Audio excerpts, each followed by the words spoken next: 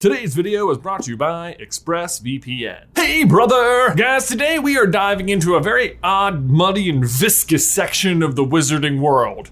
Polyjuice potion. This is one of the most constant and active plot devices in play across the entire series and into Fantastic Beasts. It drives Ben crazy. And while they seem to cover a lot of ground with their transformations, there are still a lot of unanswered questions. Like, what if a child drank the potion which had the hair of an adult in it? Would they age up into an adult, or would they turn into a child version of that person? What if that person was an animagus? Could you also transform while transformed? Or what if you polyjuiced into Tonks? Would her metamorph magi abilities be in play? Or would you just discover that she's almost always transformed, but you would only transform into like the most base version of her, and you'd be like, I don't even recognize you. Oh my gosh, guys, what does the real Tonks even look like? But then of course there's the most important question about Polyjuice potion, which is what kind of juice are they drinking in the wizarding world? I mean, they describe Polyjuice almost as if it has the same consistency as mud, but then like, what's pumpkin juice like? Is it more like pumpkin sludge? Ugh. Also, now that I'm saying it out loud, I'm completely unsure whether or not pumpkin juice is one of those wizard things or just like a British thing. Is anyone out there actually drinking pumpkin juice? Nay, sludge? Sludge juice. I mean, I guess at the end of the day, it's just a matter of viscosity, isn't it always? Anyway, as you can tell, we have a lot of ground to cover today as we get to the bottom of just how exactly Polyjuice potion works.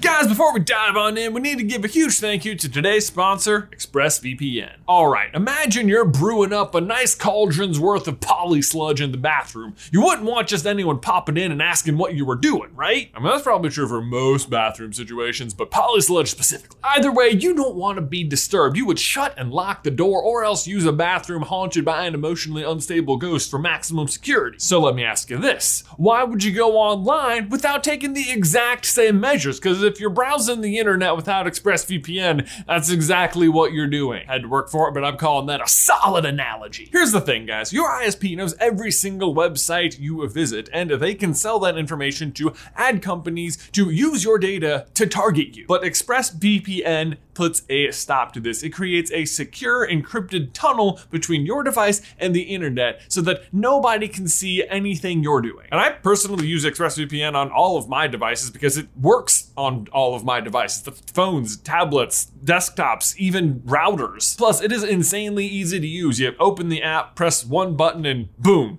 secure. So if you're like me and believe that your online activity is your business, then head over to expressvpn.com/SCB. That's gonna get you 3 months free. Again, that is expressvpn.com/SCB, expressvpn.com/SCB, 3 months free. Link is in the description down below. Polyjuice potion is first introduced to us in Chamber of Secrets when Harry, Ron, and Hermione are secretly brewing some so that they can transform into Crabbe and Goyle and Millicent Bulstrode and trick Malfoy into confessing that he is indeed the heir of Slytherin. How thick can you get?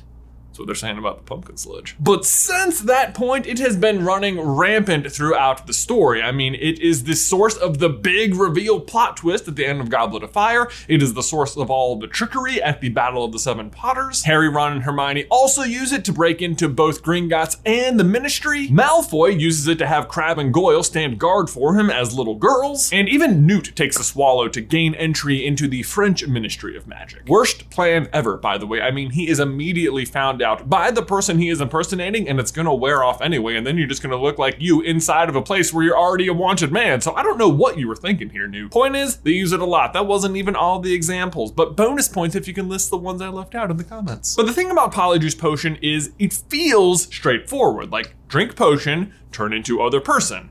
That's it.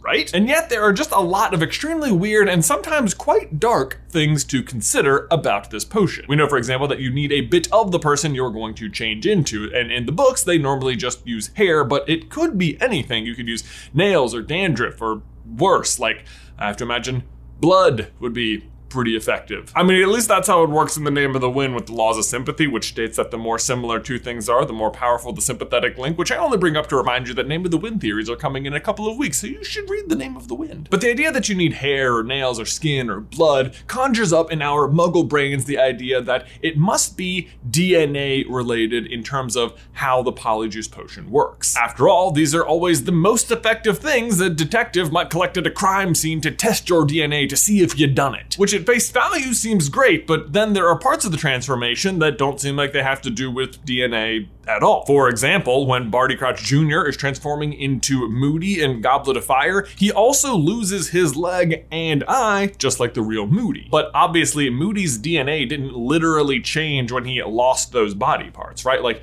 your hair can't tell that you're missing a limb, right? Right? What do you know? Watch and learn, people. Actually, it feels like it's too far. We're getting there. Almost. Better. I'm gonna roll. But whether or not your hair knows that you lost a limb, this is obviously part of how Polyjuice potion works. In fact, it even seems to extend beyond just missing body parts. For example, when everyone transforms into Harry at the beginning of Deathly Hallows, Ron says, "I knew Ginny was lying about that tattoo." I knew Ginny was lying about that tattoo. Now, I think Ron is just joking here. He doesn't actually think Harry ever had the tattoo, but the joke is only funny if the tattoo would have been there when they transform. So either Ron has just no comedic timing, which is just not true. I mean, have you seen the lad eat some chicken wings? Or that wizards expect tattoos to be part of the transformation, which again is obviously not genetic or related to your DNA. Harry's scar also transfers to everyone, so maybe it's not genetic at all. It's just some sort of physical appearance-based copy you get by drinking the potion. Which sounds great, except Hermione then also says, "Harry, wow, you really do have very bad vision." Harry, your eyesight really is awful. Which means his eyesight also actually transfers,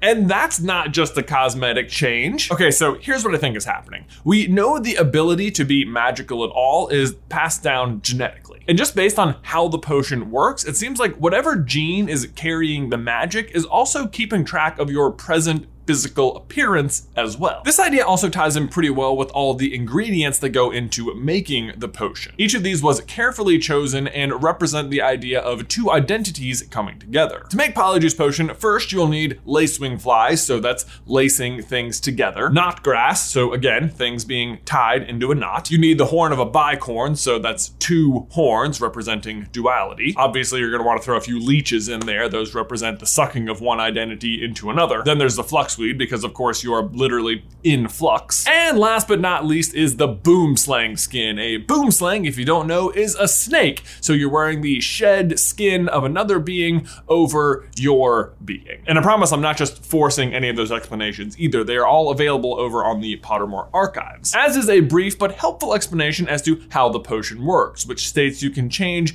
age, sex, or race, but not species. And that does clear up a few things, but definitely not all things. It does sound like, though, if you are an adult and you drank the Polyjuice potion of a child, you would indeed change into a child, and vice versa. That's pretty straightforward, but let's get a little creative here. Let's say you're an adult and you have the hair of another adult from when they were a child. In that case, would you transform into the adult version of them or the child version of them? Well, based on how it sounds like the potion is working, I think for sure you would turn into the child version of them. Meaning when the sample was taken is relevant, which means if Moody had access to a sample of himself from before he lost his leg and eye, he could potentially regrow his leg and eye for brief periods of time. And let's face it, you know he totally does. But I also think he's the kind of person who wouldn't do that because he's not one to dwell on the past. Constant vigilance! But actually that brings up a weird different point. Like, could you drink a Polyjuice potion for yourself? Actually, yes. And the more I think about it, I'm certain you would transform into the younger version of yourself, at least for the duration of the potion. And if you disagree, imagine this scenario. What if in Prisoner of Azkaban, just before they use the time turner, Harry lost a limb?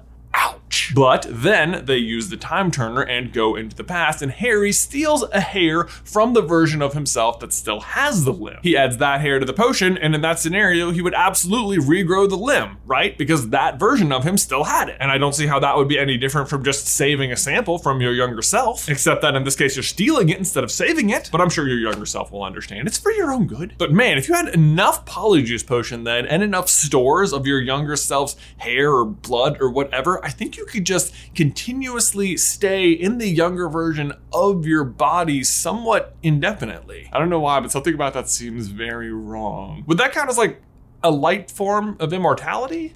I don't think so. Maybe like a somewhat infinite youth, but not really infinite, I guess. You'd still be getting older, you just look younger. This is why you gotta moisturize every day, you guys. Okay, flip side though, if we travel down a very dark road, what if you had the hair from a dead person? I agree, unethical in every single way, but would it work?